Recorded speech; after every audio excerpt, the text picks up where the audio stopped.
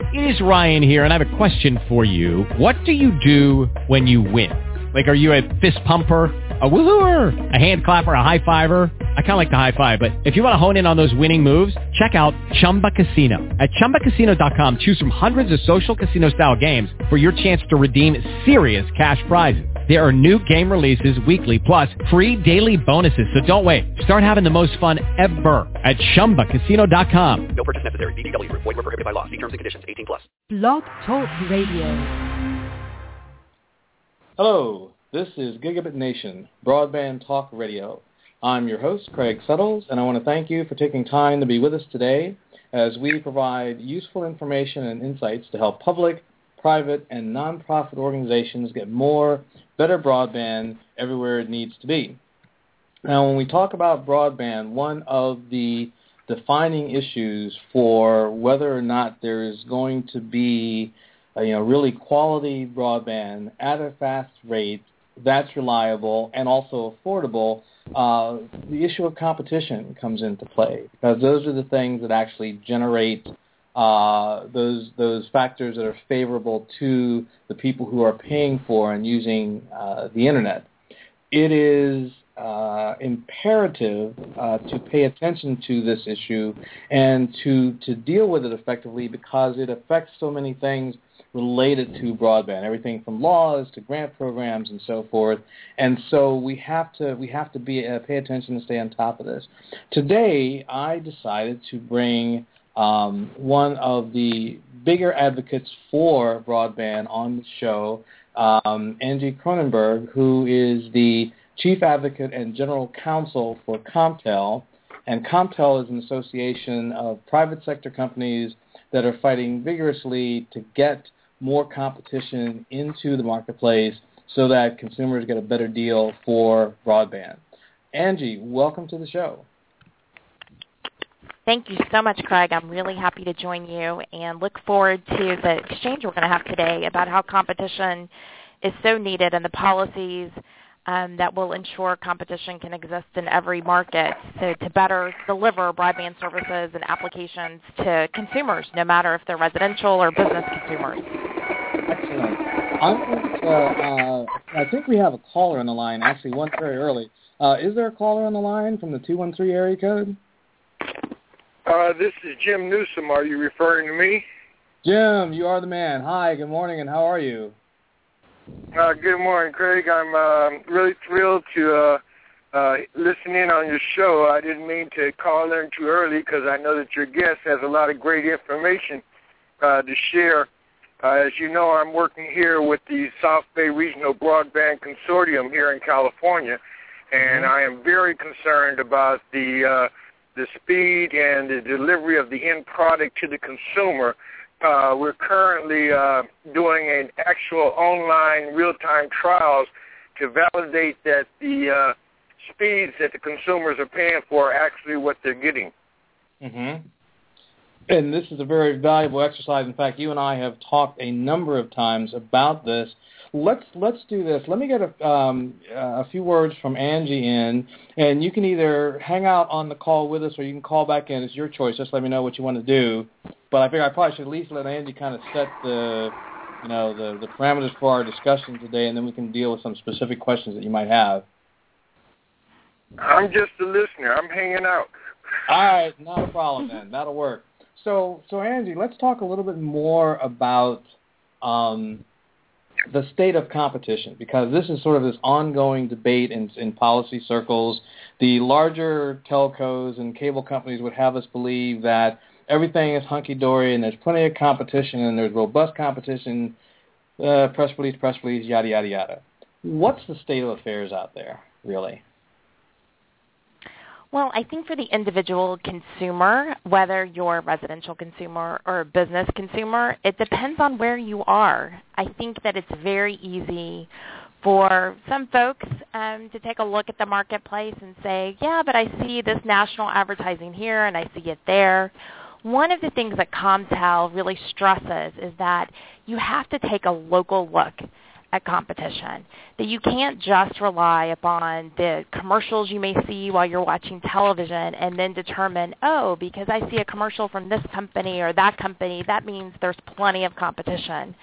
And it can really vary based upon your geographic area, where you live, where you work, and who it is that's providing the services that you need in order to do your business, in order to communicate on a personal level. So we think that it's really important that policymakers take that into consideration. What kind of consumer are you talking about? Where do they live? Where do they work? And what kind of services do they actually need? And this is something that's critical as the Commission, both the FCC and Congress are looking at the policies that need to be in place as we see various technology transitions that are underway. And it's not an easy thing to do. We see, I'm going to give you one example. When AT&T and T-Mobile proposed their merger a couple of years back, AT&T and T-Mobile were arguing that the Commission should just look at the national marketplace. They're like, look, there's 4 national players, and we're talking about it going down to 3. But in reality, for the consumer, whether or not the service is going to be available and how many services were going to be available, where they live and where they work, was an important aspect of the Commission's review and the DOJ's review of that merger. And ultimately, they rejected the merger. And they rejected the merger even though those 2 companies were saying they would be better off and that consumers were going to be better off with that merger. And what we've seen happen is that consumers have actually been better off from that merger not happening. T-Mobile has really been making a play and has increased the number of consumers that they have. And with more robust offerings that we see in a competitive marketplace, you see more investment occurring. You see more maverick market positions of companies that even a small player in the marketplace can make a difference to consumers. So we would caution, those who want to just take a look at a national market and go, oh, everything's okay. We actually think that, no, you have to do a more granular review, and you have to look at the kinds of services that that particular consumer is looking for. And, I'd also stress that for business consumers, what they need versus what residential consumers need can be very different. We have small and medium-sized businesses that are relying more and more on broadband services, data services, to carry traffic, carry their information from their retail stores, back to the parent company. And, the marketplace is changing dramatically, and, many of the competitors rely upon wholesale inputs from incumbent carriers in order to provide alternative choices in the business marketplace for small and medium-sized businesses. And this is something that policymakers need to keep in mind as they're looking at the robustness of their own policies and what's promoted that competition. And then as the technologies begin to change and they're talking about changing the policies, what needs to remain in place to ensure that the competition that exists today doesn't get eroded. Mm-hmm. So let's talk about what does it mean to have competition. I mean, you talked about the fact that, it's not the number of total providers on the national scale. It's about local. It's about providing the needs for individuals. But if you have a true competitive environment for your county or the region or the city, what does that look like, do you think, if there is such a something as an ideal? Yes, no, and I think, the ideal situation would be that there's multiple providers that are offering services to the consumers, and they are competing against one another, both with respect to innovative offerings and on pricing, that they can meet the needs of the consumer. So the consumer says, I need X service and delivered by such and such date, that you have a number of providers who say, I want to compete for that business.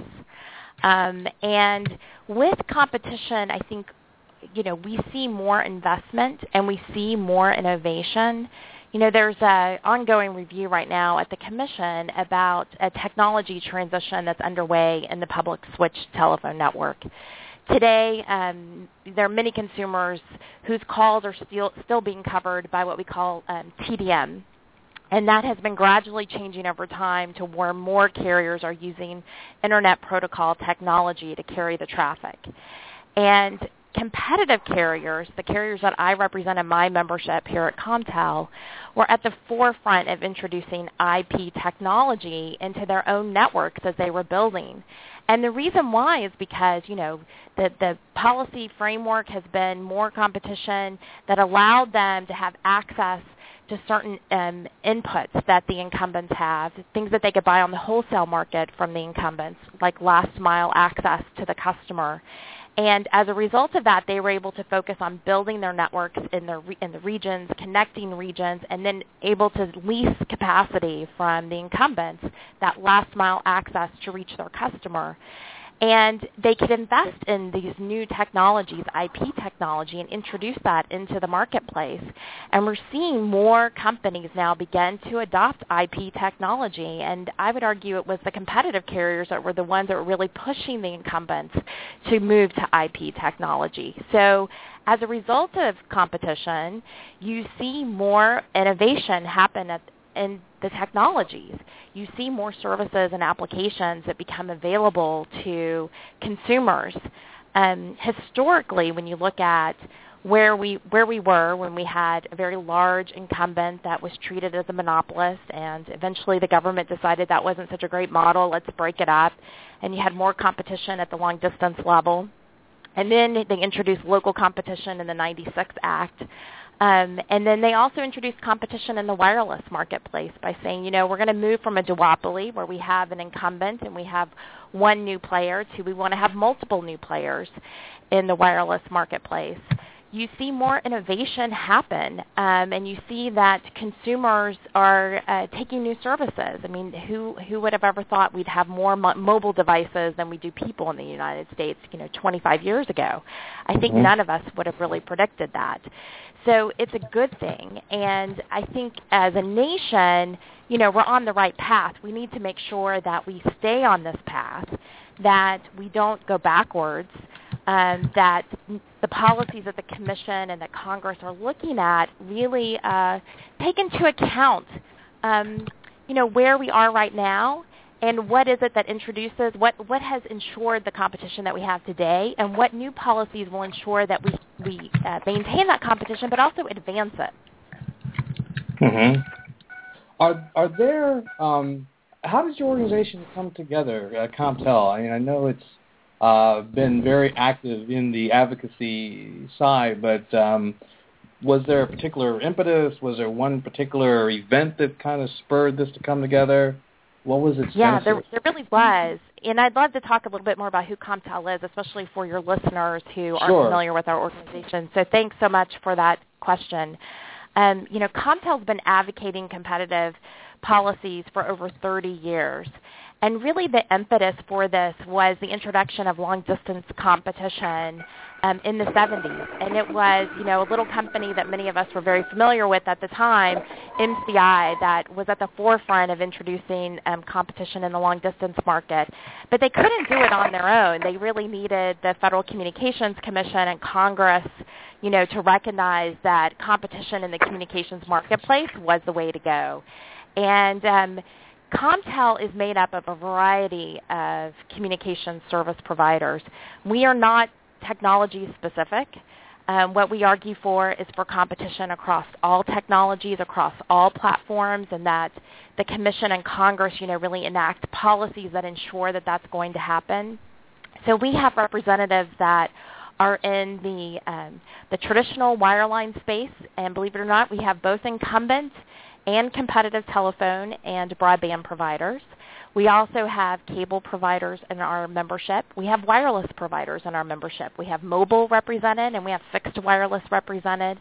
So collectively, these are companies that really do appreciate and they appreciate where we've been as a nation in our communications policies, what it takes for there to be laws and policies in place to promote the choice for consumers, whether they're business consumers or residential consumers, and want to see that continues in the United States. The commission, the Federal Communications Commission that regulates both their businesses and the incumbents' businesses, is a very active agency, and technologies, change on a regular basis, and so they stay engaged with both the Commission and Congress on advocacy for competition policies. But in addition to that, collectively, we also want to do business with one another, and so Comptel provides a place for them to do that. We host twice a year trade shows for our members, and we invite, those who would want to attend. We run educational series during our trade shows, and our next trade show is coming up very soon, in a couple months, March 16th through 19th at the Aria in Las Vegas. We're really excited about it. As I indicated, we have a couple of educational seminars that will be going on at the same time, both with respect to business issues, technical issues, and then the regulatory issues that are ongoing here in Washington. We're really excited. Just a week or so ago, we announced that Jeff Gardner, who's the CEO of Windstream Communications, will be our keynote speaker. And, we hope that if you're in the Vegas area that you'll have an opportunity to come out and visit with us. We have a fairly significant trade show floor where we'll have both members and non-members presenting their services and applications, for you to go and test it out and see what we're all about. A real interesting fact about our trade shows is that, most of the people that are there are not like me. I'm a lawyer. I do regulatory work. That's what I've done for almost the last 20 years of my career. There are a lot of business people there, and they're actually conducting business. They are getting new deals done with one another to ensure that they will be able to provide those new services and applications to their consumers. So it's a real exciting show. Demonstrates some of the new cutting-edge technology, and we'd love to see you if you're going to be in the Vegas area at that time. Vegas, always a good place for me to be. Yeah. Oh, yes. So let me ask this question: are there 2, maybe 3 top priorities that Comptel has for this year? Like specific objectives, specific legislations. What are a couple of their milestones for their success or for your success for this year in the realm of competition? Thanks so much. That's a great question. And yes, we do have very specific objectives. There are a couple of things that are going on this year here in Washington that we are participating in. First and foremost, we have a new chairman at the FCC, Tom Wheeler, who we're really excited that he's brought on a fantastic team, incredibly talented people to work on new technology issues, as I indicated earlier. And we're going to be working quite closely to ensure that, all of the competition policy issues that we've been discussing remain at the forefront of their consideration. One of the things that they're looking at, they've continued with the tradition that the former chairman, or a body that the former chairman started, a technology transition task force. And Chairman Wheeler has at the head of that task force his general counsel, John Sallet, and they're looking at the various transitions that are underway, including how the PSTN is moving from TDM technology over to IP. That's one of the things that they're considering, and the impact that has on consumers and has on the networks and has on competition and the services that are delivered. The other is requests by some carriers for the Commission to be looking at areas where they may not want to provide wireline service anymore. They may only want to provide wireless service. So we will be engaging with the Commission on this ongoing proceeding that they have. And for those of you who may be interested in knowing, okay, well, what's the next step for this proceeding that the Commission has, the Commission's going to be considering on Thursday an order that includes, as we understand that it includes some additional questions about the ongoing transition. And once they've voted that order and that further notice and they've released it, then we'll all have a really good idea about exactly what the next steps will entail. But our understanding is that the Commission wants to take a close look at the impact on consumers about these technology transitions, and they're going to ask for providers and consumer groups to propose experiments that should happen before the transitions continue on any further. And some of the things that they want to look at is what's the impact on the numbering databases and availability of numbers to consumers. What's the impact on access to services that disabled consumers rely upon? What's the impact on universal service policies and ensuring that consumers who live in rural areas have broadband services and voice services available to them? So it's very much it's a proceeding that is ongoing, and in many ways they're kind of at the early stages of this proceeding. And so we will be engaging with the FCC and its staff on this proceeding, and we want to ensure that some of the basic provisions that allow for competition, allow for multiple networks and multiple service providers to offer their services will continue. We think the two most important aspects of the policies that have led to the competition that we have today and that will ensure that there's more competition in the future is access to the customer via the last mile and also interconnection of the networks. It's the interconnection of the networks that have led to the choice that we have today. And we want to be sure that that choice doesn't get eroded as a result of the transitions that the Commission has been studying and will continue to study, and that we already begin to see is underway. Interestingly, many consumers have chosen to move their phone service from their traditional telephone company over to their cable company. They bought a bundle of service from their cable provider, which typically is a VoIP service. And when they do that, they often don't realize, that it's provided with a different kind of technology than their traditional phone service. And not all of the protections that the Commission has traditionally put upon telephone service have necessarily followed that VoIP service. And as more of the incumbent telephone companies are offering VoIP service, the Commission needs to think about and consider what that means. And so that's what we're talking about when we're talking about the public switch telephone network moving from TDM over to an IP service as more of these services are delivered via voice over Internet protocol. Okay. Now, there's some questions I want to ask and kind of move this into a discussion, the action aspect of things. I mean, the audience that tends to listen to this show, there are consumers, but there are also local businesses, and then there are also local regional providers and so forth. So it's kind of a mixed, it is a mixed bag, but it's obviously people who often own the issue of trying to get better broadband for their communities, and I want to make sure we speak to them. First thing, kind of right off the bat, is it basically a correct assumption that a lot of people have the wrong idea about the level of competition in urban areas versus rural areas?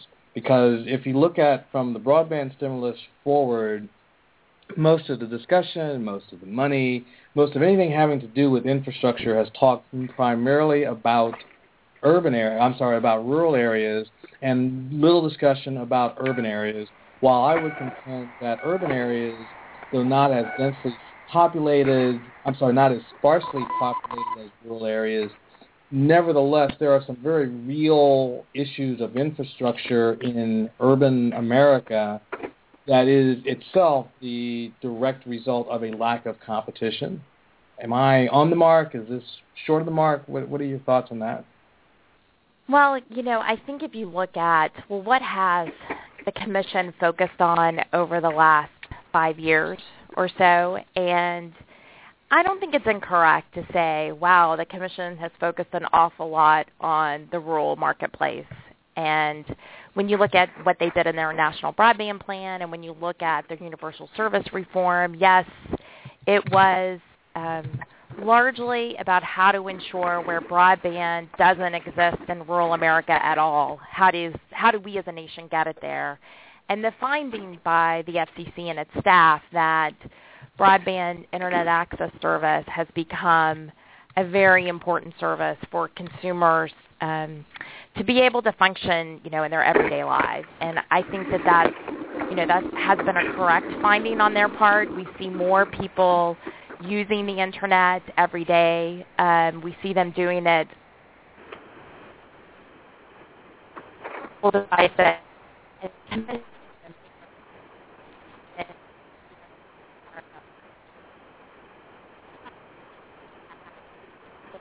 Policies should be re-engineered to ensure that rural consumers have access to broadband where they live and where they travel and also where they work. And I think it was a really important aspect of the Commission's work for them to be doing that. The statute, refers to universal service as part of the nation's goal so that all Americans are connected. And it also speaks to the advanced services and ensuring that advanced services will be made available to consumers no matter where they live. And the Commission did need to retool its policies in order to make sure that happens. And those policies are still under implementation, and I think there's still quite a bit of work to do. But I don't think that it's incorrect and the view is incorrect that, the Commission and Congress shouldn't ignore what's also happening in urban areas. Because, yes, the point is to get all Americans connected to the services that they need every day in order to function in society. Some of the other work that we've seen that's also ongoing by the Commission is how do you address, low-income consumers. And they've done that for voice service through the Commission's Lifeline program. Consumers can get access to phone service. And the Commission has broadband pilot projects underway in studying what it would take to increase the low-income consumers' access to broadband internet access services. And the private sector, too, has addressed this issue to some degree. We've seen companies that have volunteered to begin programs and run programs to address the low-income needs for consumers who have so far have lacked access to broadband. And there's always, as many of things that our nation takes on, there's always more work to do to ensure that all consumers, have the access that they need. I would urge those who are working on the urban divide, to continue to engage with their local community, the officials in their local community who can help address these issues, to engage with those private sector companies that are serving along with their local government officials to ensure that their neighborhoods don't get left behind. And, to also not forget that on a national level, you're the federal agency, they care about these issues too. And keeping them informed about what is and isn't available in your local community, I think is a very important aspect of that engagement. Okay. Let's talk about some specific strategies here, starting with the urban areas. How does a low-income community, and it can be anywhere, Chicago, Oakland, LA, wherever, how do they get a greater level of influence in this game? That's a great question. And, I really do think that engaging with your with the organizations you have there in your local community and leveraging the organizations that are here in Washington that focus on consumer issues is a wonderful thing to do. We have a couple of those consumer groups who work really hard on the broadband issues to represent the residential consumers. We have, Free Press here in the city, as well as Public Knowledge, Consumers Union. So building your based there in your community, and then talking with those folks in Washington who are at the commission working on these issues on behalf of consumers, I think is really important. But I also think that as individuals, don't be scared to represent yourself and file your letters at the commission. They engage with the public in several different ways. We see commissioners who are willing to go out and travel to the communities and meet with folks. And Craig, you and I met several years ago because the commissioner I was working for, Commissioner Clyburn, she's a big proponent of getting out beyond the Beltway and talking to consumers. And we met with you while we were on one of those trips. And she's not the only one that does that. And in addition, the commission has a very easy process for consumers to engage with them via email in their various proceedings. And folks shouldn't be, you shouldn't be shy about telling the commission what your thoughts are and what you think they should be doing differently. Is there a need for both urban and rural communities, number one, to greater engage the local business community? Because maybe I'm cynical, but I have this viewpoint that 1,000 consumers call an agency in D.C. or an agency in the state, and someone may pay attention. But if 1,000 business people start calling up, there's going to be a different level of reaction to that. And again, I may be cynical, but I've been around and watched this stuff for a while. I can understand the cynicism, but I also have seen where a number of individuals coming together can make a difference. And we saw that in the Commission's prison phone rate reform. We also saw it in the Lifeline reform. So I really think you can make a difference. I know sometimes as individuals it feels like it may be an uphill battle, and is anyone really listening to me? But yes, those letters do get read, the emails do get read. And when there's the large collection of people who are all saying the same thing, it would be difficult for any agency to ignore it. But to your point about should we be engaging with the local businesses in your community, absolutely. I mean, coalitions are the way to get things done. Even here in Washington, that's a lot of what Comptel's strategy is about, is how do we build coalitions with other organizations that believe in the same things that we believe in. And, that's what we do every single day here. It does take collectively voices that often are saying the same things in order for it to make a difference. So I would encourage you to engage at the local level, engage across the board with the small businesses, with the communications providers that are in your locality, and with your government officials. I think it's best to approach it, while you may think, can I really get something done? I think it's best to approach it with an open mind, to listen to what others have to say, to present the facts that you have, to gather the facts that you still need, and to work towards, find the common goal and work towards that goal. And I think we as a nation, it will benefit your local community, but then it will also benefit us as a nation. Mm-hmm. Now, can you give maybe, 2 or 3 organizing tips to help pull this together? Because I sense that, some of the folks listening to the show are individuals. But, I'd like to be able to tell people, well, you need to maybe do X and Y in order to start the ball rolling. Because often the hardest challenge for a lot of folks is to just understand, well, what's the first step? Because if I can figure out what the first step to take is, I can probably figure out the next 3 and 4 after that. Right. So I think the first thing that you should do is find other citizens who agree with you. And how can you go about doing that? Well, you can do that through your, through your local community chat rooms. And once you've gathered, a handful of people that you can work on the issues, then go and talk to your local government official. Often, local governments have someone that work on telecommunications issues. They are in charge of the local franchising for cable companies, and or they're in charge of the tower sightings. So go visit them and talk to them about what it is that you're seeing, what it is you'd like to see. Get their advice about what next steps you should take. Then find other groups that also, are interested in the topics that you're gathering around, and reach out to the providers that are in your area, and reach out to those small businesses who might have similar issues.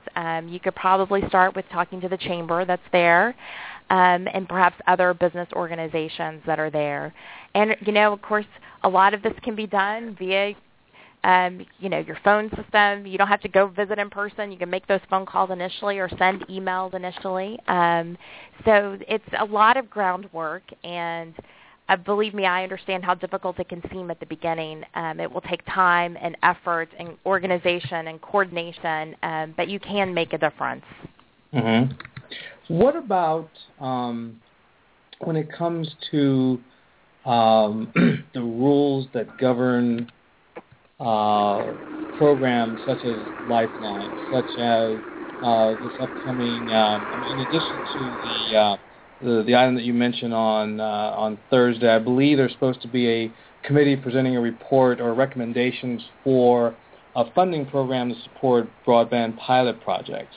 Now, having watched the stimulus program fairly carefully from legislation to rules to final rules, there were a lot of areas along the way where it was very apparent that the incumbents were influencing the rules, and how they influenced the rules influenced the execution of a lot of these funding programs, and in essence locked out communities' efforts to create competitors in their respective communities. So, this is, I guess, a long-winded way of saying, don't you think we need to look at these various funding mechanisms as they're being developed or as they're being reformed, and be extremely vocal, putting input in there to counter the input that's being put in by the larger telcos and cable companies?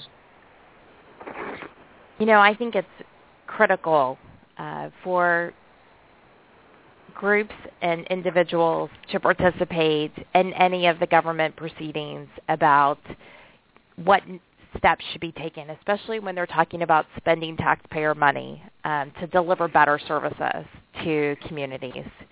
And I think one of the ways to ensure that your voice is being heard is exactly what you and I were just talking about, is you can certainly participate on an individual basis, and those comments are read. But to the extent that you can gather the forces around you, the coalition around you, so that your voice is amplified, I think that's even better.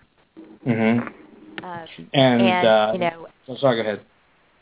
No, and I was just going to follow up with, and this is something that even as a trade association, we are in process of doing. We're not by ourselves in making some of the arguments that we're making to the Commission and its staff as they're thinking about these technology transitions. We're talking about doing these experiments, including the one that you just mentioned on the delivery of broadband to communities that don't have access to it.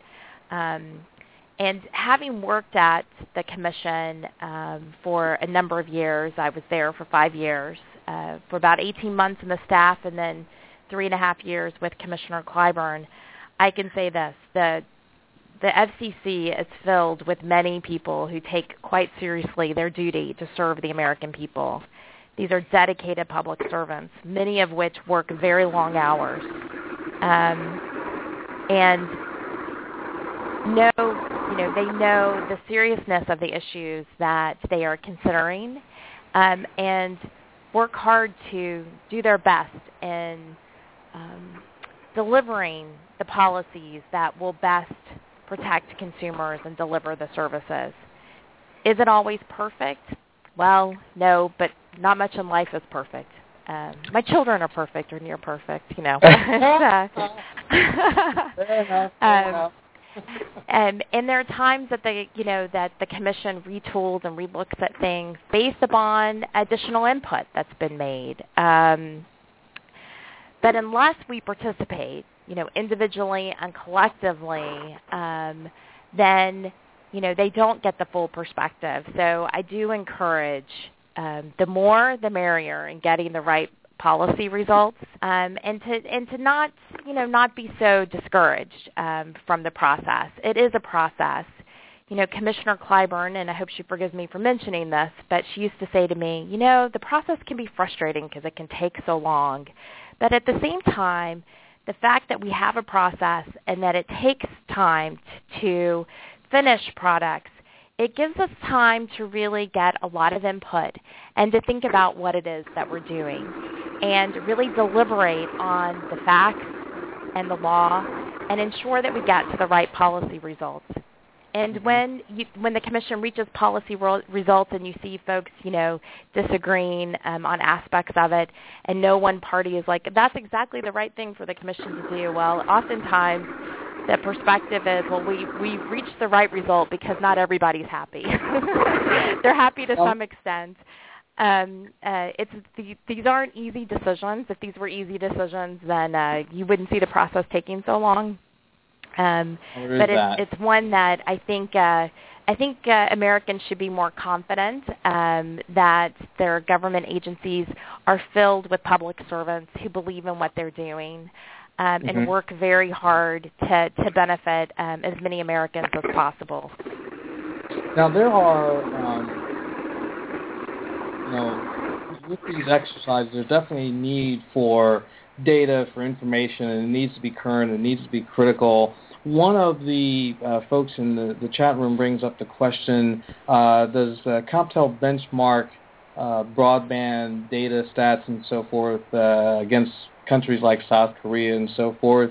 I mean, what do you do in that area or do you do work in that area providing benchmarks against basically where we stand in the world?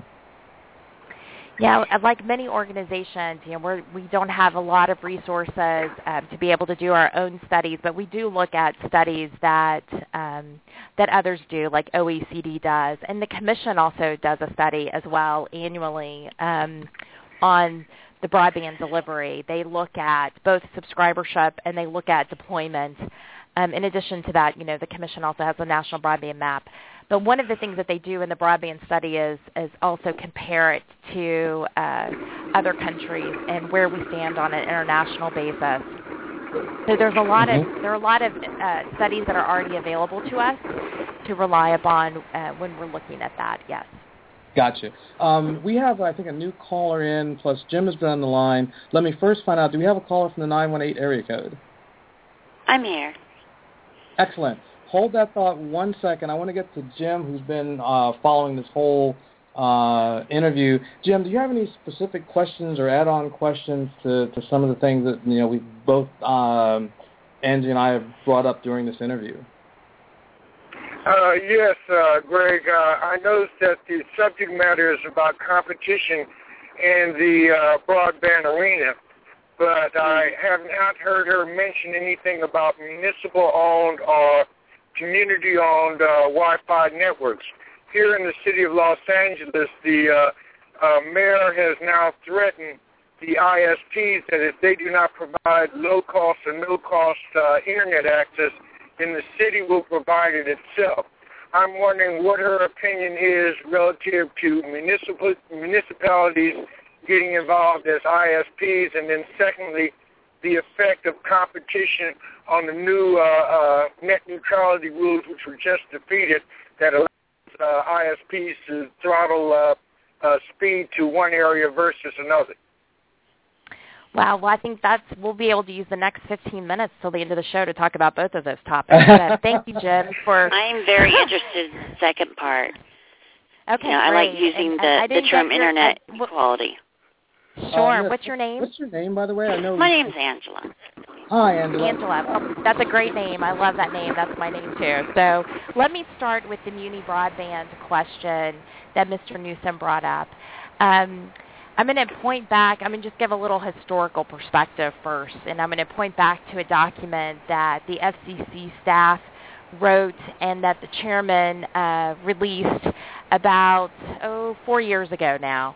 And in it, this was what was deemed the National Broadband Plan. How can we get broadband to all communities and all Americans as quickly as possible?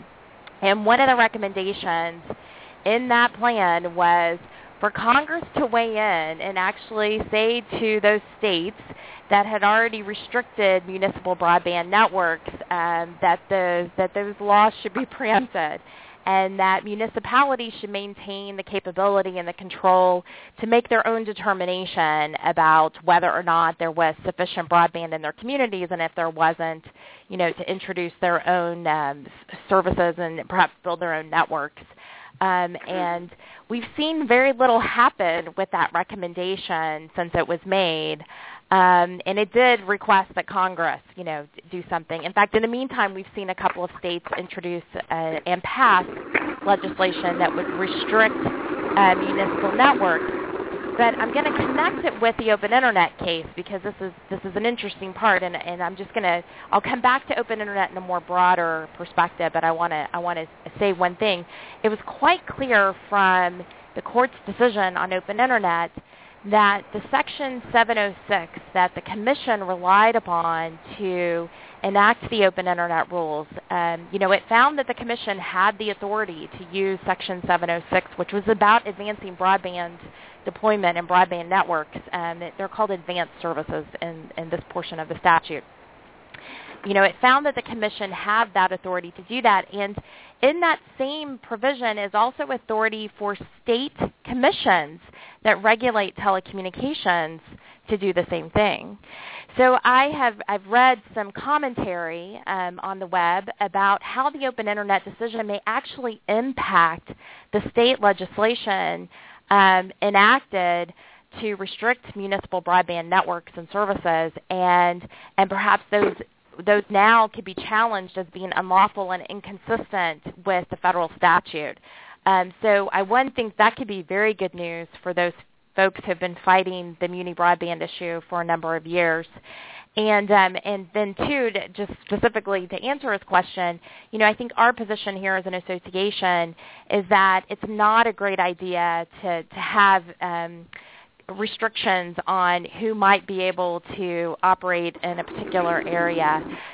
What I would say is kind of back to some of the earlier things I was mentioning is that building a network is expensive and it's unpredictable, and to the extent that localities are looking at options, I would impress upon them that it's probably a good idea to look at what your local options are that already exist in your area, including what providers are already there, and try to work with them to get better service to your customers. Building a network from scratch is not an easy thing to do, and it costs a lot of money to do it. So to the extent that you can build upon what already exists in your area, you should. And Mr. Newsom mentions a particular situation in L.A. I'm sorry, I'm not really familiar with it, so I don't want to comment specifically on that particular situation. But I do think that, in general, the approach that the National Broadband Plan had, which is we really should be thinking and looking at and trying to solve the problem for where there isn't access today, how can we improve, how can we ensure that there's going to be access there as fast as possible, and through the various means that it may take to make that happen. So I will now move on to the more general question about how do I view the Open Internet decision. And for the listeners who may or may not be familiar with this issue, I think I'd like to just start by framing it how I see the decision. Folks often refer to this policy as the net neutrality policy. The Commission called it its Open Internet policy, and it enacted several rules to ensure that consumers, residential consumers and small business consumers who are purchasing broadband Internet access service from their cable companies, their wireless companies, from their incumbent telephone companies, that they have access to websites and services and applications. The Commission made a distinction between fixed service versus mobile service. It had found that mobile service may have different limitations due to spectrum constraints, but in general, ISPs were not permitted to block. And if it's a fixed service provider, they also had an obligation for no discrimination in treatment of the services and applications that run over the Internet, so that consumers could access, whatever lawful content they wanted to access on the Internet. The Commission, based its rules upon its Section 706 authority to ensure that broadband services and advanced services offered over broadband would be available to consumers, and it did so, based upon a long-standing discussion that was happening across the nation and in Washington. And the backdrop also included President Obama's, platform that an open Internet should be available to consumers. It was a discussion that was being had for a number of years because some ISPs had been accused of blocking access to certain services or treating services differently that may be competing with theirs. So that's the backdrop. And the D.C. Circuit received this case because Verizon had appealed the Commission's decision. And Verizon sought that the Commission be overturned on its authority and also that the rules would be struck down. There was one rule that I should have covered, and I apologize for not doing so, but one of the rules also required that the ISPs be very transparent about their network management practices so that consumers can see, in written form how it is that the ISP treats the traffic over the Internet, so, that they're not discriminating, that they're not blocking. The D.C. Circuit struck down the FCC's open Internet rules with respect to the non-discrimination requirement and the no-blocking requirement. While the D.C. Circuit found that the Commission had authority to regulate broadband Internet access service, it found that since the Commission had classified broadband Internet access service as an information services, that the Commission could not then impose common carrier-like restrictions on that service. And it found that both the non-discrimination and the no-blocking, as they had been enacted by the Commission, those rules were like common carrier obligations. So the court has now invited the Commission to reconsider its rules. It remanded the decision back to the FCC for further consideration. And the Commission is now in process of considering what its next step might be. Here's what could happen. Verizon could ask the D.C. Circuit to consider the decision with respect to the 706 authority, and ask that the entire all the judges, the en banc, there be an en banc hearing by the D.C. Circuit. That's one thing that could happen. Instead, it could file a petition with the Supreme Court and ask the Supreme Court to consider the decision. Likewise, the government could do the same thing. They could ask for an en banc hearing for all of the judges in the D.C. Circuit to consider the decision, or they could go to the Supreme Court. I also understand that those who filed amicus briefs, which means friends of the court briefs, also have standing to request further review. And I think at this point we don't quite know what will happen. We will have to wait and see what the parties who are in the case decide to do, including the FCC and Verizon, and then likewise what the amicus interveners may want to do. I can tell you what's been said publicly from the FCC. The FCC chairman has indicated that he plans to take the court, Tom Wheeler, to take the court up on its offer to try again to ensure that consumers are protected, and he's expressly indicated his support for an open Internet. He also has indicated that he has that he supports a case-by-case approach to reviewing specific situations where consumers may be complaining about their ISP discriminating. And, I can tell you from our perspective, we are very much initially in our review of what our next steps might be. We think that the commission, since it's transparency rule, the ISP is having to actually, state up front in writing to their consumers how it is that they manage their networks and deliver the Internet traffic.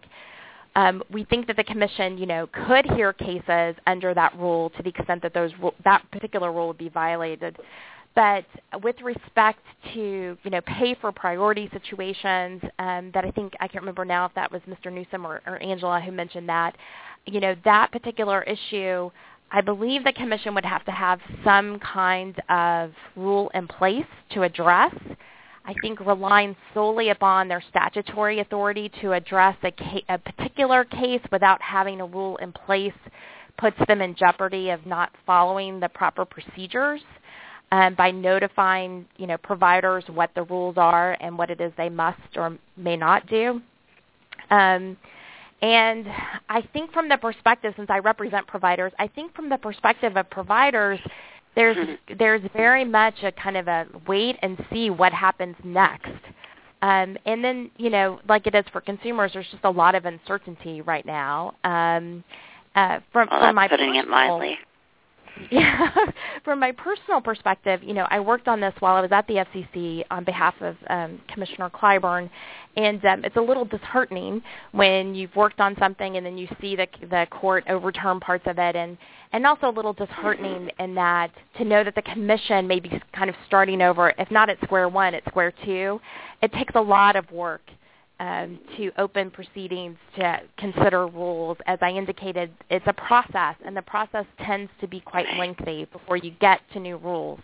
So from that perspective, it's not one that I'm looking forward to having to do all over again. But at the same time, knowing that we are very supportive of rules that protect consumers, we think are important.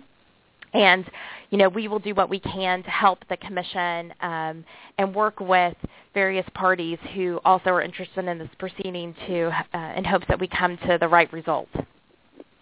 What about Senator Al Franken of Minnesota? Just recently, within the last 24 hours, he's put forth a petition on the Internet to make net neutrality a law for it to be considered essential as electricity and water. Things of that nature. That's another. And I'm not for the ISPs, by the way. I'm for the common person, the mom and pop stores on Main Street America. Yeah, well, I think that's a great perspective to have, Angela, and that's a really important point that Congress could also intervene. Congress could pass legislation that addresses this issue. Now, legislation in Congress is also not a very easy process. It's one that tends to take time and requires a lot of debate.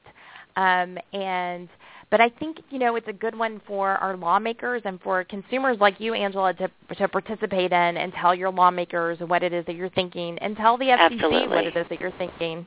So I encourage you there. Phone calls matter. Phone calls matter to your representatives and senators. But I like to follow Senator Al Franken, his thoughts that he thinks this is a First Amendment issue, the freedom of the Internet. When you said content that they consider lawful, does that not mean that they're going to say what can be on their service or not? That they're going to be able to control the content? The ISPs, yes. The Open Internet rules, originally protected lawful content because it was not intended to protect something like child pornography. Of course. So that's what I. And I'm still learning, by the way. Content. Yeah, no. But with respect to what the ISPs can or cannot do, I think that's where we're just in a very uncertain place. It appears that the court would accept an argument that when there's a service that's competing directly against another service that ISP provides, that the commission may be able to find that a rule is reasonable there that would prevent them from discriminating against that service. But we don't have those rules in place right now. What we have right now in place is only a transparency. Maybe, yeah, exactly. Are you talking about Netflix versus a smaller entity, or Netflix versus, a video product that's available by the ISP? By the way, Time Warner, go ahead. Excuse me, I got to jump in. I think Craig we may be almost up with time. I think you might have overtime after live. I'm a host on BTR as well. I can't the show past the 60-minute mark, so that's why I kind of need to wrap this conversation up. I'm with Truth Talk Radio. We had a great show Saturday night on this topic. I find your comments fascinating. I do. Well, thank you, Angela. It's been a pleasure talking to you. Great. And Angie, I want to thank you. I know we're like getting down to on the time thing, but thank you very, very much for your comments. Thank our callers for participating as well, and obviously the folks who have listened live to the show. This is it is fascinating. It's also very vital to the success of broadband that we engage this issue of competition. And Angie, I think Comptel is definitely moving in the right direction, and I wish your organization much continued success. And I want to bring you back on the show again at some later date to talk more about the competitive landscape and maybe as we get into this is a monopoly. Competitive, no, that's not the word. This will be a monopoly. Craig, thank you so much for having me, and I would love to come back again, so just let me know what works for you, and I'd ask that all the listeners just continue to stay engaged, and it's been a real pleasure. Thanks so much. You're welcome. Take care.